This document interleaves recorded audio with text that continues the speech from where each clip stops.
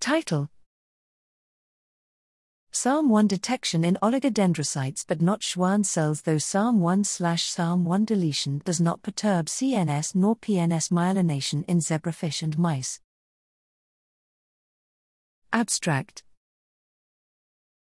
Sarm1 is a central regulator of programmed axon death and is required to initiate axon self-destruction after traumatic and toxic insults to the nervous system.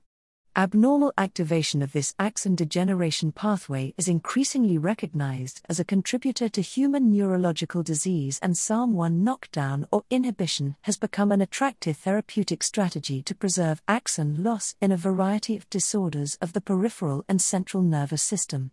Despite this, it remains unknown whether Sarm1/Sarm1 is present in myelinating glia and whether it plays a role in myelination in the PNS or CNS.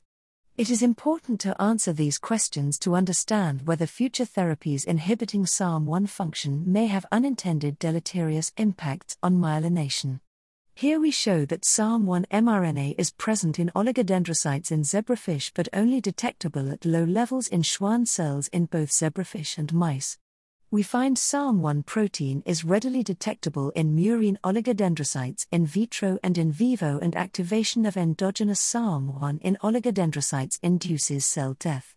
In contrast, Sarm1 protein is not detectable in Schwann cells and satellite glia in the adult murine nervous system.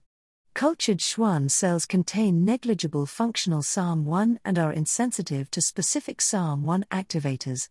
Using zebrafish and mouse Sarm1 mutants, we show that Sarm1 is not required for initiation of myelination nor myelin sheath maintenance by oligodendrocytes and Schwann cells.